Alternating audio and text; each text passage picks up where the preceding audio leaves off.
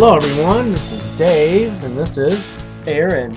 And Jeff's not with us at the moment. He will appear later in the show. I'm editing together a bunch of snippets and things and recordings and cleaning out the computer system. And Aaron has graciously decided to make a reprise, or do you say reprise? I say reprise. On our show. And he's going, you may remember, he did some letters with us. How old were you then, Aaron? I believe I was 10, though I'm not entirely sure. It was definitely a long time ago. A long time ago. It was in an episode called Daveford and Sons. I guess Adam did a movie review of Patton in that show with me. But anyway, it's time for letters. Letters.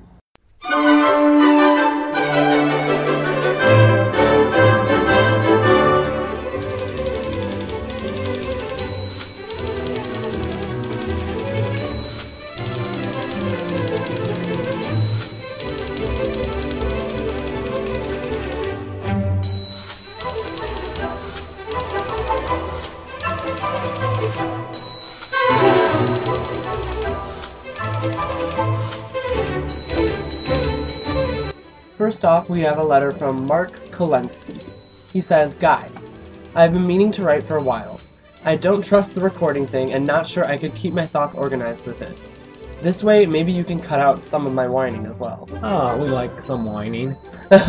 When you talk about recording, he means that little button on our webpage when you click leave a recording here. Right. Interesting. Alright, first of all, congratulations on keeping a high-quality podcast going on a regular basis over many years.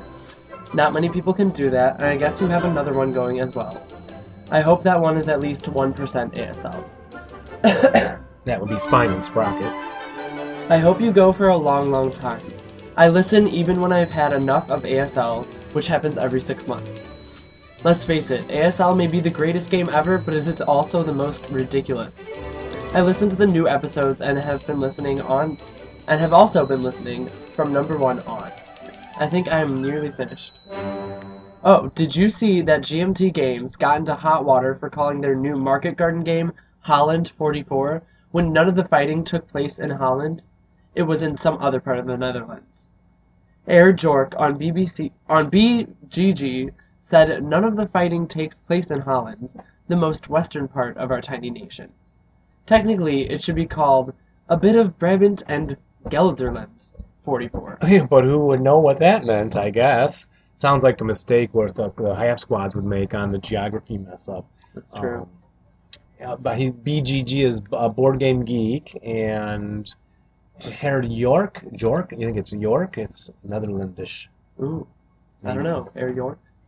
York? I'm not very good with accents. Pronunciation. And he sent a link. I'll try to click it onto the Board Game Geek site. Alrighty, so now we have some whining. 1. Photos are art, Dave. Come on. Maybe we could all learn about that together. Yes, I taught photography as an art form. It is true. It's just that, a nice painted cover to a game is so much nicer. Right? I like photography better. Is Aaron and Sorry. Oh, okay. I guess I'm part of the digital generation. Excuse us. We both have colds, by the way, if you can't tell. And we're recording without a good mic in my basement. Pretty obvious. Alright, number 2. I still would rather have the old typing listener mail theme. Bring it back. At least once for old time's sake. A throwback show, maybe? Maybe I'll put it on this one. I like that one, too. Yeah. 3. It is 1 die and 2 or more dice. Ugh! Sometime you get it right. Dave is the main offender here. Oh, I think I know that. How would I get it wrong? Well, I guess I do. 4. What you been playing lately music? Hideous, but growing on me. That's because it's Jeff's personal performing. That's why it's hideous. But that would make sense. Sorry, Jeff. 5. Jeff expressed interest in the large Gold Beach scenario we were doing at Nor'easter. I posted many pics on Facebook that I took largely for him, and tagged him. Tumbleweeds, like some of your listeners. Maybe I missed the response. Okay, he probably hasn't got to that yet. That sounds like a personal personal issue. 6. No shout out for me as an early Patreon supporter. Ooh, he is a little mad. I guess I didn't pledge enough though. What's the threshold? My ego is crumbling. Oh, maybe we just said Mark K, but we'll definitely put you in this next group. Number 7. The show nearly jumped the shark when Rich Spilkey was taken to task for toilet misuse. Okay, yes, probably. Alrighty. He says he's done whining. Oh, that wasn't such bad whining. We No. kind of enjoyed it. Yeah, that was enjoyable. A little comical. He says he loved the Bonsai Patreon only bonus. He has a suggestion too. When reviewing something or talking about a scenario or interviewing someone, it would be helpful to mention the topic a few times or at least reiterate at the end. The occasional dullness can make some of us nod off for a moment. Oh, repeat the topic or what? Reminding the listeners, of what we're discussing. Specifically. Yeah, because if you're in the middle of a 45-minute show. For sure. And It's easy to one forget. thing. Yeah, you may hear some banging now. They're demolishing the upstairs room. My wife and my son Adam. This is quite the show. Yeah, For it's everyone crazy. here. Yeah, we're just going crazy. Alrighty. It may not sound like it, but I love you guys. Good work. Mark Koletsky. And he says, P.S. No more animal sound segues, Dave. I'm still having PTSD from that one. Oh, was that the one I think had dinosaurs or animals? Knowing you. Well, I think the people really disliked the cartoon one where it had cartoon sounds, but I thought it was brilliant. But I do listen to what you're saying, Mark, and I will try to avoid that. Yeah, could have done better with that one. Well, Oh boy. I have a letter here, but first I would like to point out to you that the Two Half Squads is brought to you by kind donations from Mark K. Thank you, Mark. As well as John B. Whoa, thank you, John. That's a most generous pledge. Jeff and I are really into our Patreon thing. We are hoping to really get the show financed after doing, 170 free shows for everybody. They're still accessible for free, I believe. Also, Mark, we're going to be doing another bonsai recording. I'm just going to go right through the issues, maybe get one done really early in this new year. Also, let you know that the kind donations from Sam T has pledged, and Klaus H has also pledged to keep us on the air. Thank you. J.H. Also J. Thank you very much. We don't use last names so the wives don't know. Right. Yeah. That they're breaking into the bank for this. And I have a letter here from Grumble Jones. He says, Ken, in our other episode, Cool Cats in Korea, episode 187, talked a bit about bayonet charges. He says the last American bayonet charge occurred in Korea. Huh? Did you know that, Aaron? No. You know what a bayonet charge is? Oh, yeah. Those long, pointy things. Knives they put on the heads of their rifles. There you go. Bayonets. It says U.S. Colonel Lewis L. Millett would win the Medal of Honor for leading this final American bayonet charge. Interesting. So thank you for letting us know about that, Grumble Jones. I wonder if it might appear in a scenario in the new Korean module due out soon. Yeah. Alrighty, and now we have a letter from Jay Harms. He says, thanks for the podcasts. Just found them over the Thanksgiving holidays. Binge listened to them while driving in West Texas, so hopped on Patreon since I owed you for keeping me awake. Oh, that's sweet. Loved to hear the shout out in episode 184 on the Texas tourney. Great group of guys there. Also had an idea on the last scenario played. Pick a nationality, you get all counters in it. Find someone crazy enough to play you. Divide the counters however you want across every board issued. Whoever controls the most boards at the end wins. Call it World War II ASL style.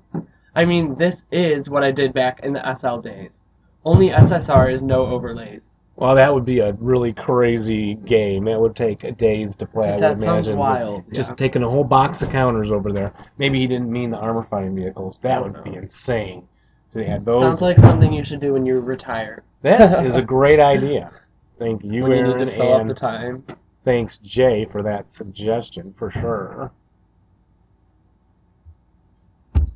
A Hong Kong Wargamer chimed in with, really found the episode with Ken Katz amazing. Says, looking forward to the module. And I think we all are. Also, we have a nice, lovely donation from Chris B. That's through PayPal. It is possible to do that. And he did do that monthly donation. More than $1 an episode. So thank you very, very much. We appreciate that. That's another option for our listeners. In addition, we have a little letter here from Jack Dempsey. He says, "Very Merry Christmas, Jeff and Dave. Another very good episode. Can it really be episode 188? It was. So many great memories. Maybe time to go back and listen to them all over again. Happy, healthy, and safe New Year." Yes, thank you very much. We appreciate the kudos. Keeps us going. We also want to point out that we are brought to you by other donations from Stephen A. Also through a PayPal. One-time donation, but we'll appreciate it very much. Thank you. And an update on my friend Tom Barkalow, Aaron. You know he went to Florida. Mm-hmm. Well, I just want to say, he says from Florida, he's near Orange Park. People, listeners, you can try and get in touch with him down there. He's wanting to play some ASL. I got him all trained up on how to play. He resisted it for absolute years, and once he started, of course, as he knew he would be, he was hooked and was one of my better gamers, and I'm down him, and I'm really sad about it. So I miss you a lot, Tom, out there in Florida. He says, apparently there's a well-organized group of war gamers here that run their own conventions each February. Rapier, which has a sub-convention of board games called Claymore. He says, I haven't connected up with them yet, as the FLGS they patronize is almost 40 miles from where I live. It's probably the Florida Gamers Society or something. I don't know. The fellow I spoke with on the phone said there are some ASL players in the area. Hopefully I can meet some gamers once the holidays are over. Now that I've finished unpacking and setting up my gaming area. And that is from my wonderfully good friend Tom Barkalow, who you will hear from in this episode. He and I recorded a after-action report of a game. Great analysis coming up here. Exciting. Yeah, from Tom Barkalow. And how about another one here, Aaron? Aaron. Oh, I think we mentioned this last show, but here, read this anyway. Alrighty. This out there. Roy Goebel says, "Hi. I've seen a couple of your vids, and it's always good to see someone in mode of keeping this system alive. My question, are you aware of any clubs or groups in the Albany, New York, or New York City that have clubs or contacts for groups that get together and play this game? I have moving around a lot. Finally settled in Warwick area of New York, and I'm trying to find players, and it's been very difficult. He plays with it, and he plays alone, but he wants to get back playing with people before he tries tournaments again. He says, thanks again." Yep, so again, anyone from New York, please get in touch with us. We'll get you in touch with Roy, and there is a gamer society out there. I'm going to leave this in the starred column until I take the time to look that up there and let him know. Well, Aaron, I think we'll call that a wrap on letters. Thank you very much, sir. Thanks, everyone, for tuning in. I'm glad to be here.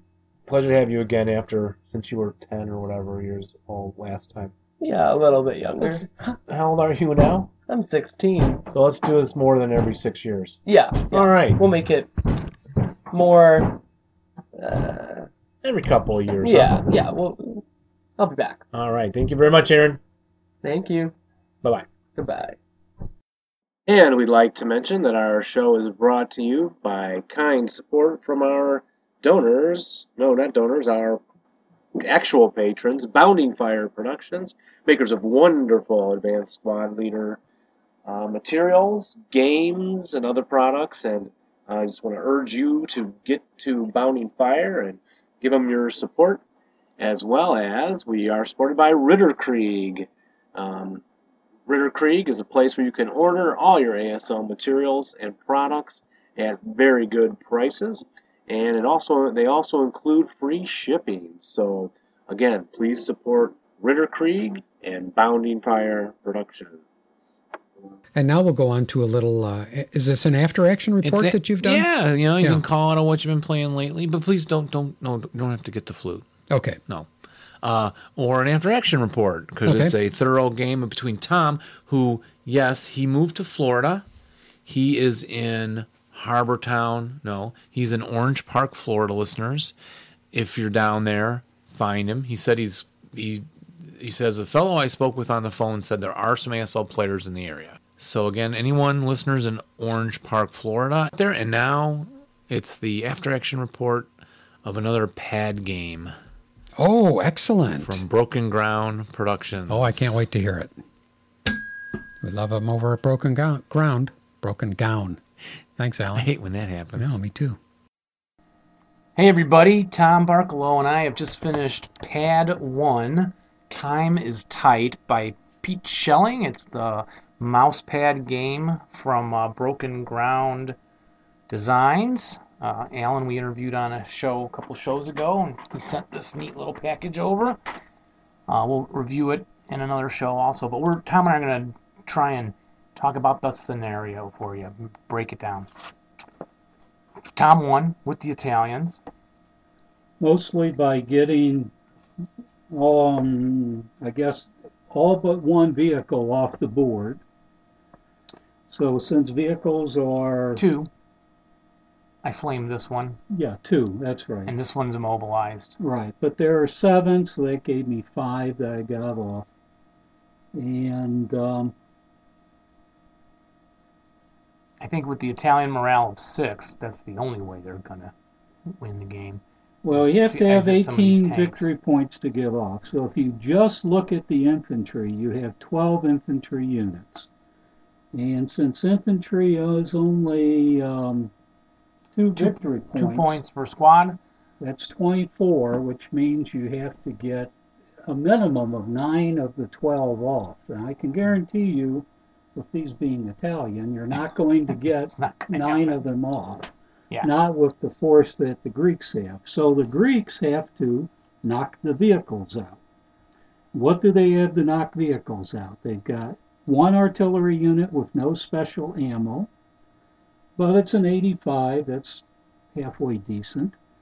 They've got 1 medium machine gun, 2 light machine guns, and for vehicle purposes, they're the same. Yes, they're the same. And then Rate of there's- fire is better on your medium, Right. And then there is a satchel charge. which I threw. Right. So in the game, I decided to come in several columns adjacent to each other. And with my main force being on the left side of my entry area, down the road. And that's where I had the preponderance of my force. Now, he knocked out the vehicles that were on the right side. And how I did a street fighting. Got lucky enough to roll low enough on that. Immobilized a vehicle in Right. hex G11, if anyone's looking at the board. I rolled and the crew stayed with it, which affected it later on because they could still shoot their machine gun on the covered arc. Yeah, but it couldn't exit. And then the other tank is flaming wreck in G10. And that was a shot from the medium machine gun, which he Snakes. Snakes. Yeah. Snake eye shot. Right, it was a medium. Up Yeah. in the steeple, of course, we recommend having, well, I had good placements, right? Right. Light machine gun in the steeple, medium machine gun in the steeple with the hero. Oh shoot, I don't think he can count his neg 1 more than 4 hexes away. That's his Yeah. normal range. I think I may have cheated, but put the 9 neg 1 up there then. Or the We know 8 neg Dave 1. cheats anyway. So. I put my artillery piece up in E17, up on the hill, double hill top. It In was a a good trench. place, right? Yeah. In a trench, which was stupid because it could be emplaced. Right. Yeah, it would have been just as good. Why did I do that? In which case he could have put 2 trenches elsewhere and possibly block some movement paths. Yes, that could slow down the Right. Italian. I didn't think of that. I mean, as it is, we only went 3 turns, 2.5 turns. Yeah. And I was able to get 6 vehicles off, or Yeah. 5 vehicles off. And I was spread out with my defense, but for a turn or two, even thinking, I hope he doesn't figure out he could probably blitz right through somewhere, and I won't have enough defensive fire shots to stop him. So what I So did that's hard, right? initially was he had a squad with a light machine gun hidden in hex N10, Yeah, I ran into it because that was where the preponderance of my force, Yeah, coming down the road. vehicles and infantry. I mean, I just wound right up, and we wound up in a melee that went on for Two turns. 3 melee Yeah, phases. 3, yeah. Yeah, 3. Into the Finally, I got enough squads in there to overpower him. Yeah, 10-2. Yeah, but he knocked out a squad early on. I did the first In round. fact, I think that's the only squad you knocked out in the game. There was the half squads. There were some half squads, Yeah. that's right. Right. So the Italian comes in with a 45 millimeter mortar, which is crap because it doesn't shoot smoke. No, and we figure it has And to go it's- up on maybe H. Yeah, Well, look at the numbering system. Wait, no, that's 12. it's No, hard to read it. 8. Oh, that is a strange number. Look, it's I11, 10, 9, 8. yeah. Okay. I12. It looks like H, but it's... Right. Yeah, he does Which have a is- higher which numbering is, system. Maybe these pads can go together. It must be. I'll bet he has another one he's doing. Right. Well, he has that picture of breast. That breast looks it's Right. crazy map. Anyway, Broken ground designs. so he may have Ding, something ding, like ding, that. So yeah, we think maybe the mortar should be up there on that double hill. Because when they that enter. gives it the best view.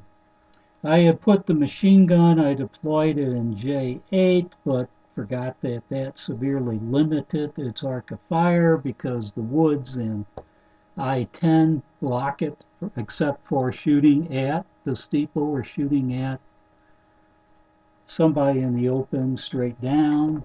Yeah, and I also think you can hit, if any of the Italians come on the hill, they're neg-2 shots if you're elevated. Right. So the steeple, I Right. broke some guys up there.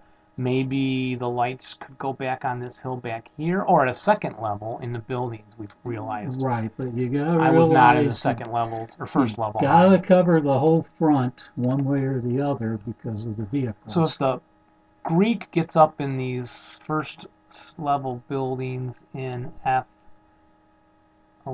and 12, they could have seen across the hill at neg-2, and they're protecting the road. And J14 and K14. Yep, that could be up high. Yep. But and then there's K12 and K13 that would actually block it from the stone building, so they'd have to deploy in the wood. Anyway, so to stop those tanks, really, you've got to use all the machine guns on them and look for the street fighting advantage. right. And move up on any guys that stop. You may be able to run up on the tank if he doesn't have infantry around it, and jump in for close combat, obviously. And the artillery piece. I think my artillery piece should have been much more effective. Did I kill any with it? No. No. Hitting them, moving, they're little, really little. So they're hard to hit. His initial shot was a 4 to hit. +2 motion, +2 double small target. Right. So he needed an 8. Yeah, that was tough. Once you get it acquired, Tom was sitting still. And probably you should target that flame-throwing tank, obviously, first.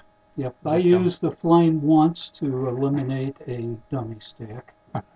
So I incinerated a bunch of dummies. Yeah, I had you on the dummy thing. This is dummies here, too. Yeah, I figured they were okay. because they never did anything. This guy was going to advance up. You and were go done into after the you building. prepped at him. Yeah. And the firepower in this game is small Yeah. for the Italians, right? You got to get like 3 squads together to get an 8-shot. Right. Yeah, and no more of right. Yeah, you can't get 2 squads and the light machine gun 6, gives you an 8. That might be a good combination. But if you're firing at a concealed guy, That's down to a 4. right. In a plus building, +2 or 3. It was tough Right, for Tom. it was tough. I didn't really do much. The tanks just buzzed ahead, left the infantry behind, which got slowed up by running into his infantry. But what I did was I basically took them down and traveled south of the steeple of the church and then just went off the board. Now, Row O. He tried tossing. I got everything in there. He got everything in there. He missed on his 2 machine gun shots. And then broke my medium. Yep, which hurt quite Then badly. through the DC, which is tough also because you have to have a lot of pluses when you toss it at a moving vehicle. yeah, His guy was caught in the back blast and got DM'd. Yeah, let's see what else happened down there. artillery piece broke itself. The artillery piece broke. And So rolled a 6 on the he repair. had bad luck. Of course, I'm sitting there, rubbing my hands together in glee without showing that. I think it's tough for both of them, but the big thing is the Italians have to use the tanks to win. Yes. And if you eliminate enough tanks, that's it for them. The infantry ain't going to do it. And rallying your Italians is going to be a real challenge also, folks. Oh, yeah. So 4s and 5s. Oh, and there's nothing like winding up with what is that guy? A 1-3-6 half squad. First line. was the first. Oh, he is the first It line. is the first line. Somewhere I have here he is. I have a 1-2-6 conscript. And of course you need a 4 to rally him. You need a 5 on your good guys. Yeah, they're tough, but I think the scenario works. I like this pad thing because it's tight and small. As soon as Tom came over, he looked at it and went, "Oh, that is small." Yeah. You gotta. Reminds me of a Valor and Victory board. It's also these hexes are the normal size. Yeah, You're used to my big large. ones, Right. and it looks shockingly little. But and I also I like this kind of a battle, without the maneuverability. I know some players don't, right? Well, you still have some maneuverability here. Well, I have enough to cover Right. every angle, Right. so there's no big blitzing around, and then I'm shifting. Well, you still the Greek can doesn't have need a that. reinforcement group in the middle No. to swing left or right, because you're going to be able to do that anyway. Right. So that part of it is tight. But I can't see using this as a mouse pad. You're sitting there working on your stuff. You start looking at the map. Maybe if I put a machine gun here, this would be a great place for an ATG. Yeah, Just maybe be a bit too distracting. maybe that is true. Yeah, what else about it? It's basically a village hex. Is the way I view it. Yeah. That's what you're doing. You're trying to go Plow through through the village. Right. And, It's like Into the Rubble. yeah, it felt kind of like those games where you're getting lots of people in a closer space kind of thing. And I don't think I told you, Tom, but tonight Rick Hollander's coming over, and I think we're playing Pad 2. Pad 2 to quicken the dead. 5.5 turns because he'll be tired after his workday. Yep. So there you go. I guess And we're of course, Dave, being the gamer dude he is, won't be phased at all. He'll fine. have a couple beers, game this afternoon. Or just Game roll tonight. off of him. Game tonight. Well, I'm glad they're both short, right? Yes. It's kind of also, I wanted to definitely jump into these. Hey, the last game we For fun. played, those 2 turns seemed like a dozen. Forever. Oh, God, I can't believe how bloody they were. And I talked about that one, folks, on episode 182, which posts today, actually. So you can hear kind of the talk about that. Yeah, they had all the Americans coming out of that stream bed and the smoke and the OBA and the. They have such strong firepower. I mean, the Germans had some too, but God damn, I couldn't believe it. All right, so we'll sign off. Thanks for listening, everybody. All right. That was good. All I'm righty. going to say it was good because I haven't actually listened to it yet, but I'm sure it's good. I'm sure that's excellent. It Dave. was. Yeah, Tom. Yeah. Tom does a great job, and Yeah. we'll miss him sorely down Yeah, there we in will. Florida, everybody. Yeah. And now, everybody, I thought I'd bring you a closer look at From the Cellar Pack 8, as I promised on the last show. I got to read it over the break there for me, the holidays, and really enjoyed it, thoroughly enjoyed it. Not just saying that. And the first article up here is oh, mine got a little wet in the bottom.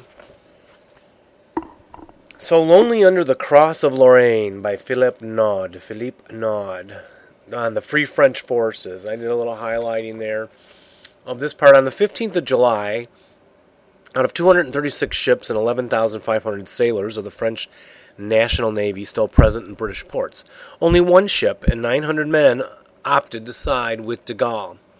The situation was slightly better with the army, with 2,000 men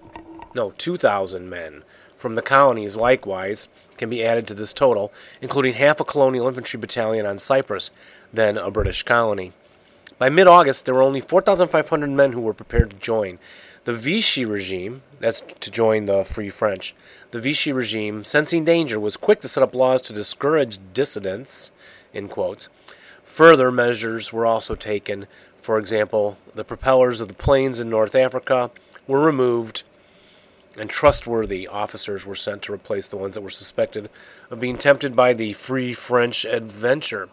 So I didn't quite realize, there was this, of course, resistance from Vichy France against the Free French. Obviously, I guess they're trying to appease Hitler, and it wouldn't look too good if they were encouraging the Free French out there, and that there weren't that many to start off with. I didn't know that historical lesson. Later in the article, the author talks about Operation Menace. It brings peaceful reading, quote, Operation Menace brings peaceful operations to a full stop. The next conversions are obtained by force, like in Gabon in 1940.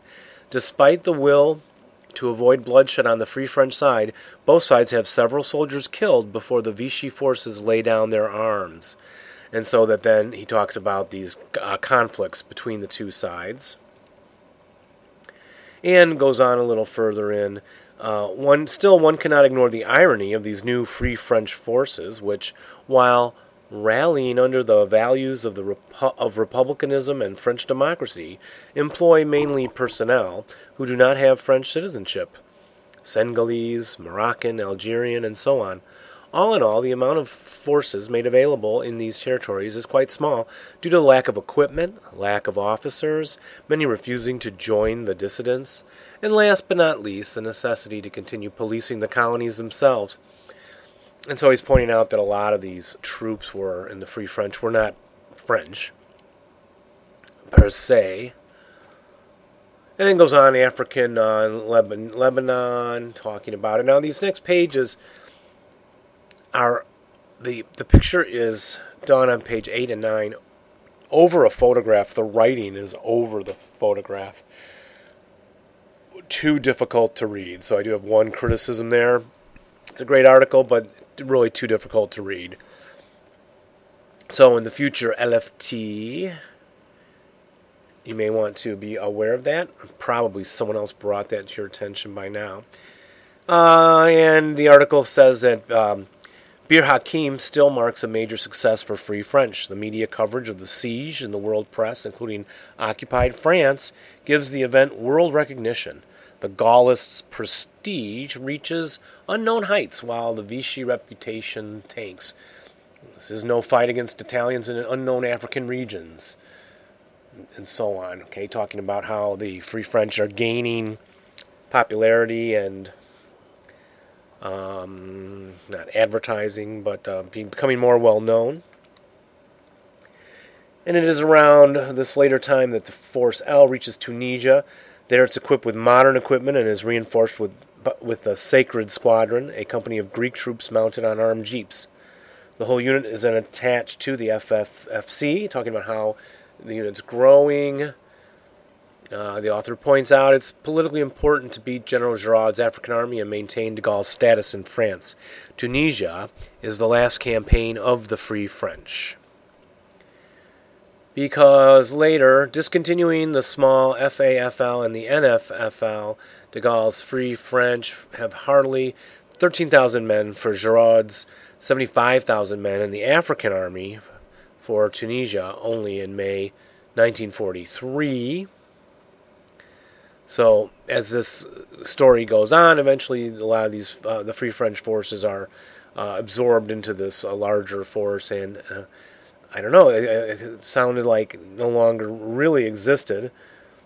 He ends the article saying it's impossible to negate the role played by the Free French when analyzing the French contribution to the war and France's position within the Allied powers.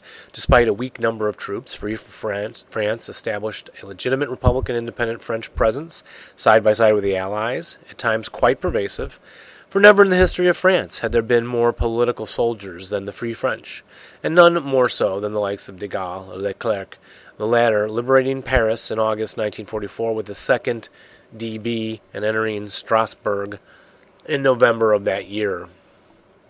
And so that's how the Free French article ends. Taking a closer look at this Panzer Brigade 1944 article. Very historical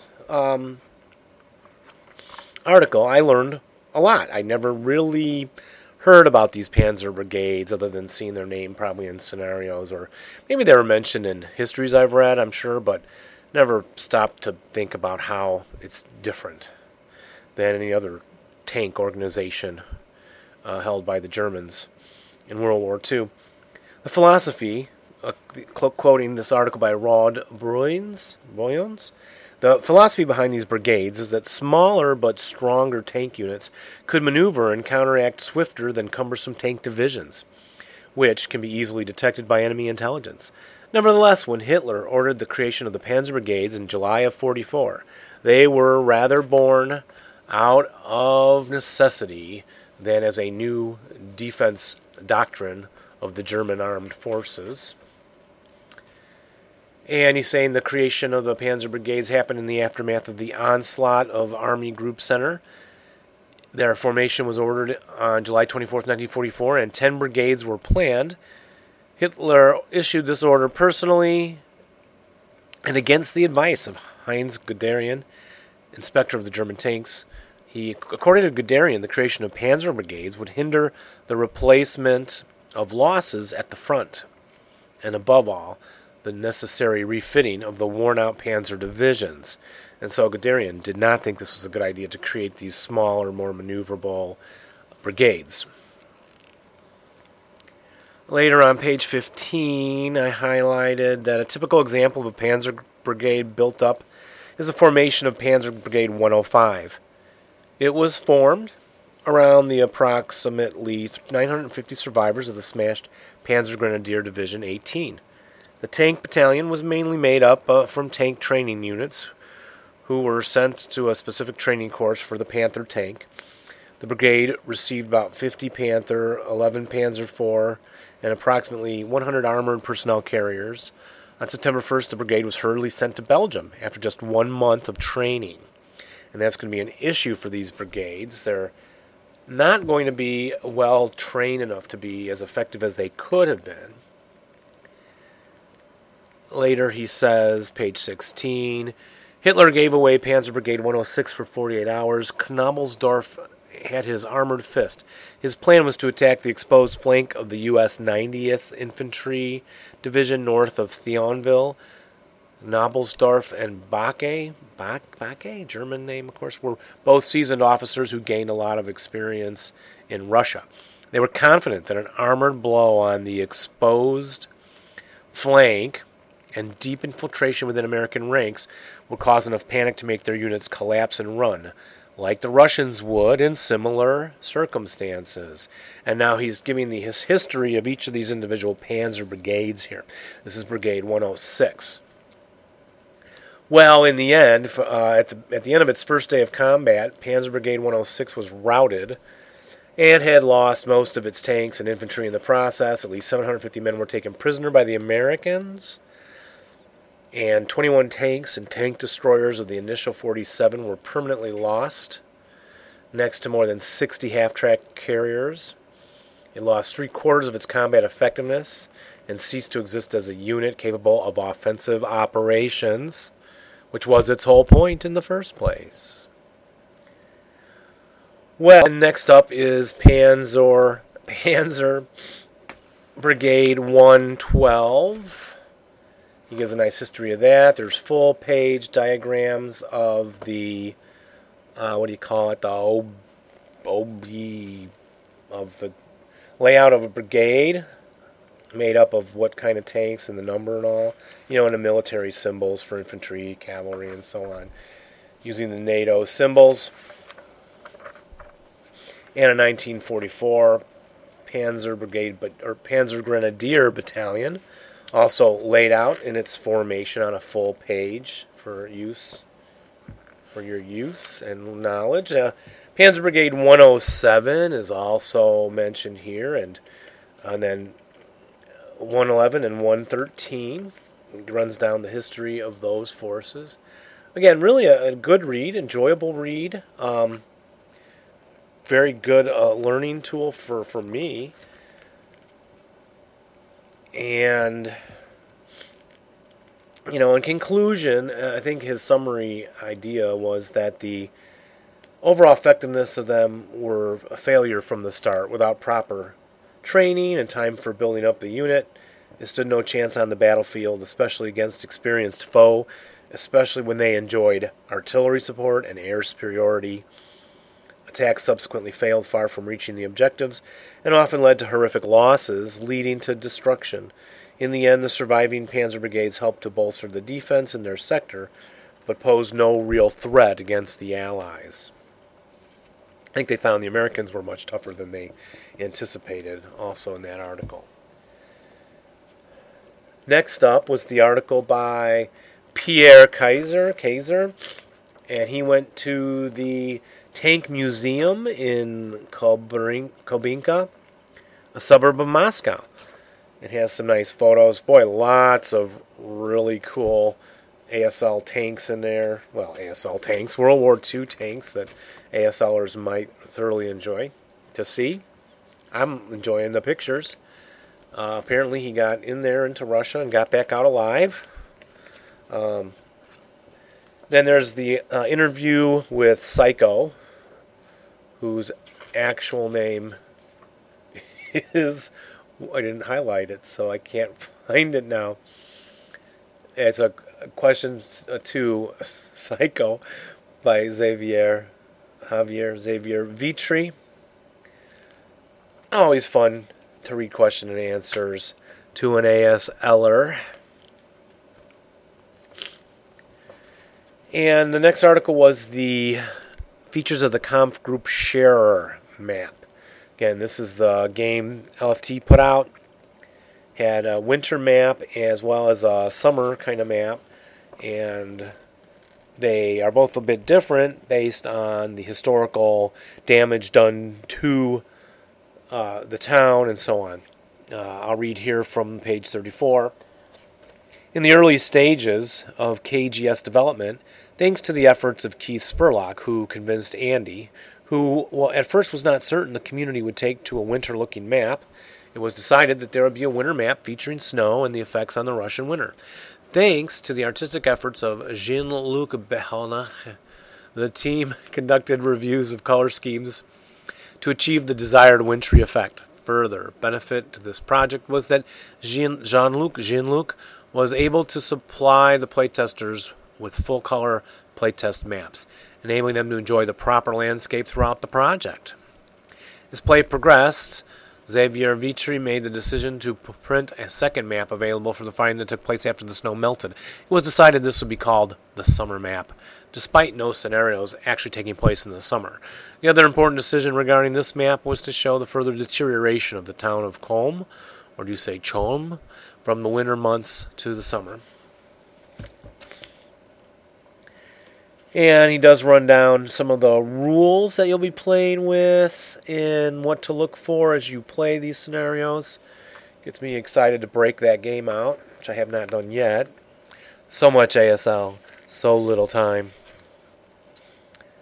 For example, as to the weather tables, there are two additions that should be noted. The first condition is becoming overcast. This is also affected by the purchase of a weather report. If the report is purchased and asks for a campaign game, If a report is purchased and becoming overcast is rolled, then either one or both players will know before purchases on what turn the sky will turn overcast. Otherwise, the change in weather will be rolled on each turn of the campaign game date. Obviously, this can affect the purchases of assets for the next date and another strategic consideration. Thus, the second addition is gusty. This simply makes it easier for gusts to occur based on the wind die roll. I love the idea of gusty, because you think about it. How often does a gust just blow up out of nowhere? You're walking down the street, a gust takes your hat off, like Frosty the Snowman, blows it down the street. So yeah, gusty. You should be gusting a bit, quite a bit, if it's a blustery day, like Winnie the Pooh had to live through. So there's also, again, talking about blocks and sectors, the way the map is divided up. Kind of like, I think that was happening on the Arnhem game. I forget whose Arnhem game, if it was the official MMP or the critical hit or whatever one. But talking about the topography, crossing this river, apparently you need rafts at some point. I think it's just for refit phasing. So I don't think it'll come into play in the game a lot, but there's the little canals, there's one-lane bridges, and this really breaks down the terrain. You got dirt and paved roads and debris and culverts and how these basically work in the game. So this article would be helpful to anyone planning to play Conf Group Share themselves. The next part of the article talks about buildings.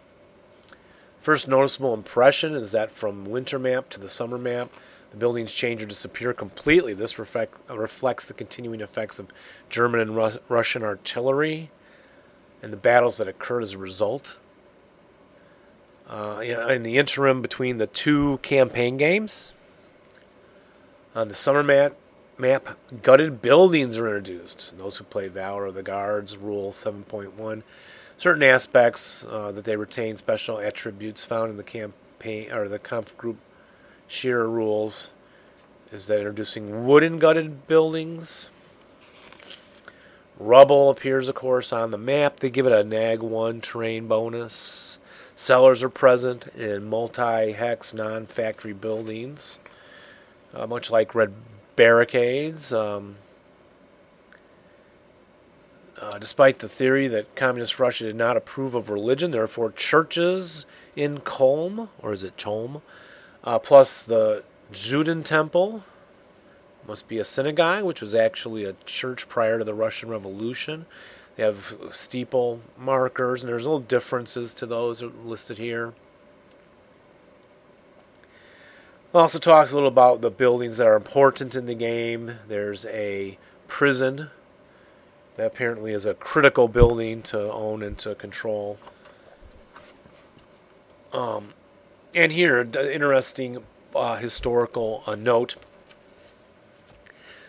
that during the research of the battle, it was discovered that a favorite tactic of the Russians was to fire tracer bullets into thatched roofs of the houses to start a fire and deny Germans the warmth and protection that a building provided. This means every wooden building with 3 or more separate building depictions is an Isba, I-S-B-A. These are buildings in all respects, except they are more subject to becoming rubble due to Neg 1 dial modifier to all high explosive attacks greater than 70, and are subject to creation of flame from small arms or machine gun attacks with a color die roll of 1. This rule is similar to huts. Those of you that have played the Pacific and played the huts. The article continues talking about the combatants. As noted, there are many features of the Cologne battlefield that make this an interesting experience. During early development, there was plenty of discussion regarding the forces. How do we handle Germans in extreme weather, with little ammunition, and surrounded? At the same time, we had to decipher the attacks made by the Russians and determine why they were not successful. It was obvious that the Germans performed above the normal expectations of a small mixed force exposed to these circumstances, and that the Russians did not perform well in eliminating the threat of the small German force. And so it goes on to talk about the army characteristics. Very quickly, it says, on up to page 41 now, very quickly one notes there's a lack of anti-tank guns in the German order of battle. This, combined with no armor, can make stopping the Russian tanks difficult. Good news is the most common Russian armor can fall prey to an anti-tank rifle or machine gun. There's still the occasional Matilda, KV, or T-34 entering the fray. Make sure you pay attention to this rule that allows Germans to have grenade bundles, Molotov cocktails, and the PaK 35/36 has heat, high explosive anti-tank. The grenade bundles act like 1944 ATMM, except it only neg-2 on close combat attack. Still, a squad and a leader that successfully roll for a grenade bundle immobilizes an armor-fighting vehicle on a die roll of 8, or 6 if that vehicle's in motion. And the Molotovs are only available to Germans when they attack an AFV, but at least allows them to make an attack when the vehicle's moving. Now, due to a post on one of the ASL Internet forums by J.R. Van Mechelen, we saw the possibility to incorporate a conversion of the German heavy machine gun to a medium machine gun. But the reverse is not allowed.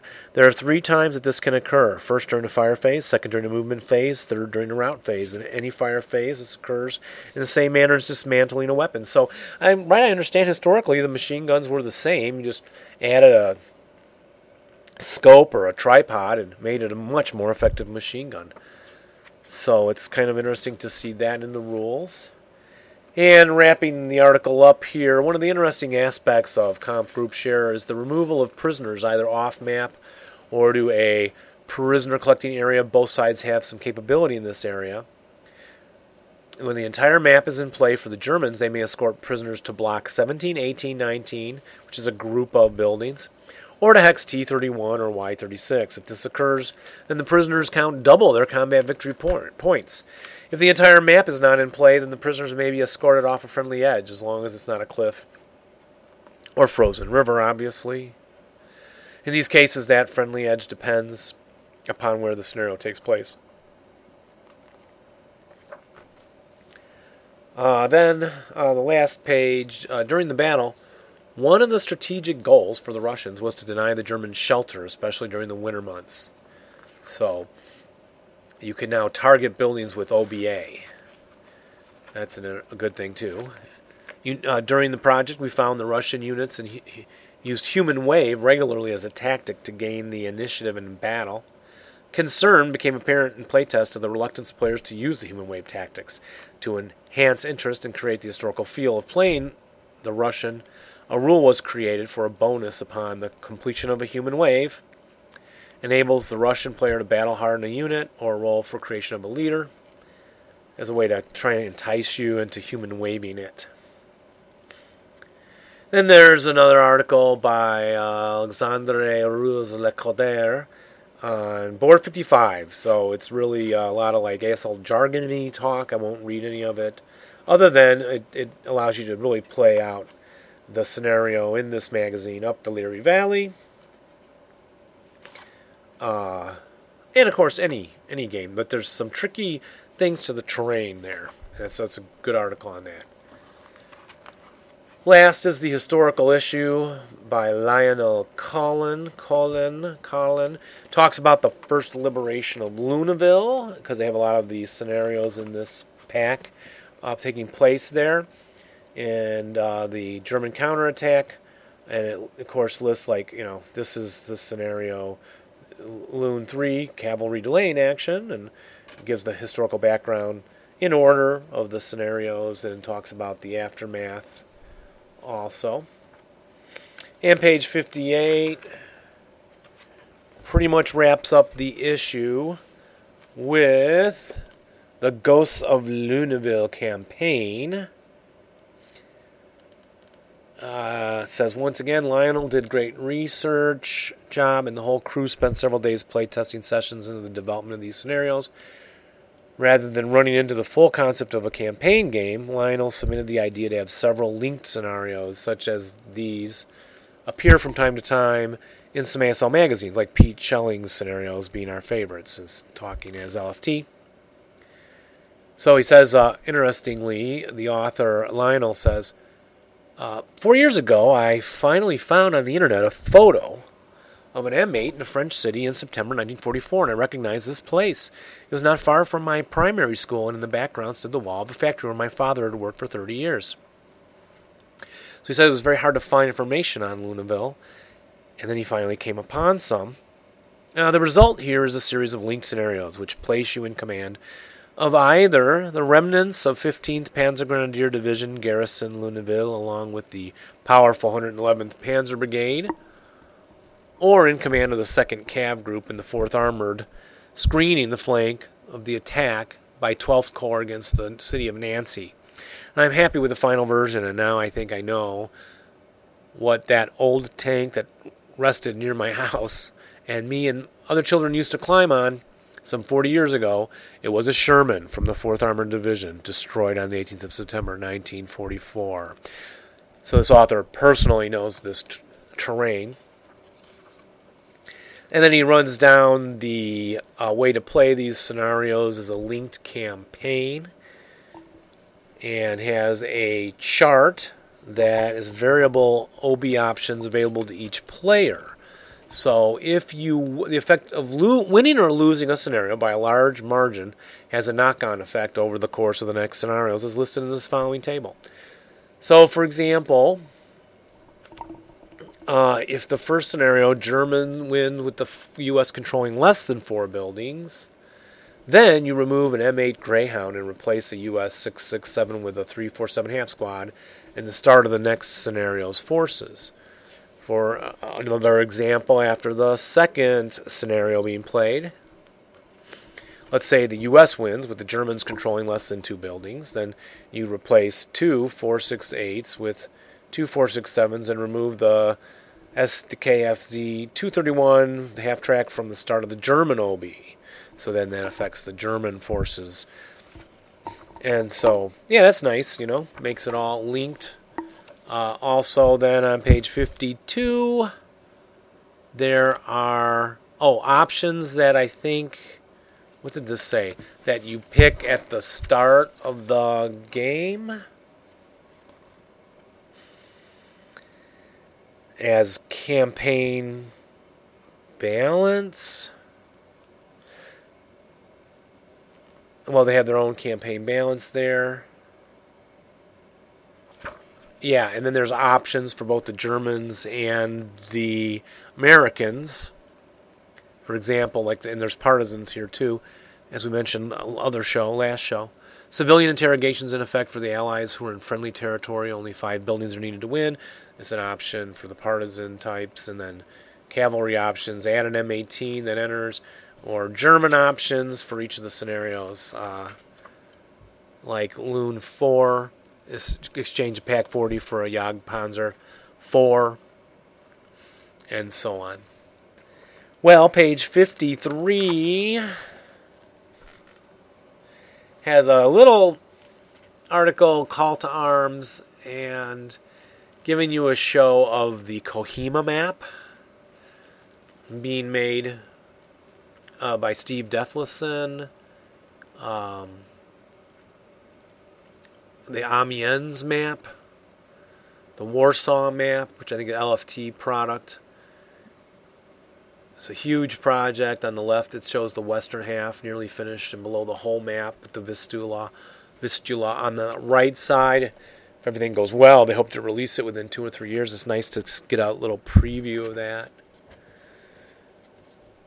Yeah, and then page 54, wrapping the whole magazine up, is bibliography, some of the books that have been used for this issue, From the Cellar, on the Free French, and so on, and all the articles. So, all right, that wraps up my more in-depth look of From the Cellar, Pack 8. And I think that's going to be a show. Almost an hour here. So, ladies and gentlemen, thanks for listening. Thank you, everybody, for listening. We appreciate it. We appreciate you contest enterers. Dave, I appreciate you. I appreciate you too, Jeff. You do. Thanks for what you do for us. And remember to roll low. And rally, well, but not when you're playing us. Yeah, You know what I mean. That's not good. See you next time. We're going to be talking more about ASL and stuff. Bye, everybody. Bye, everybody.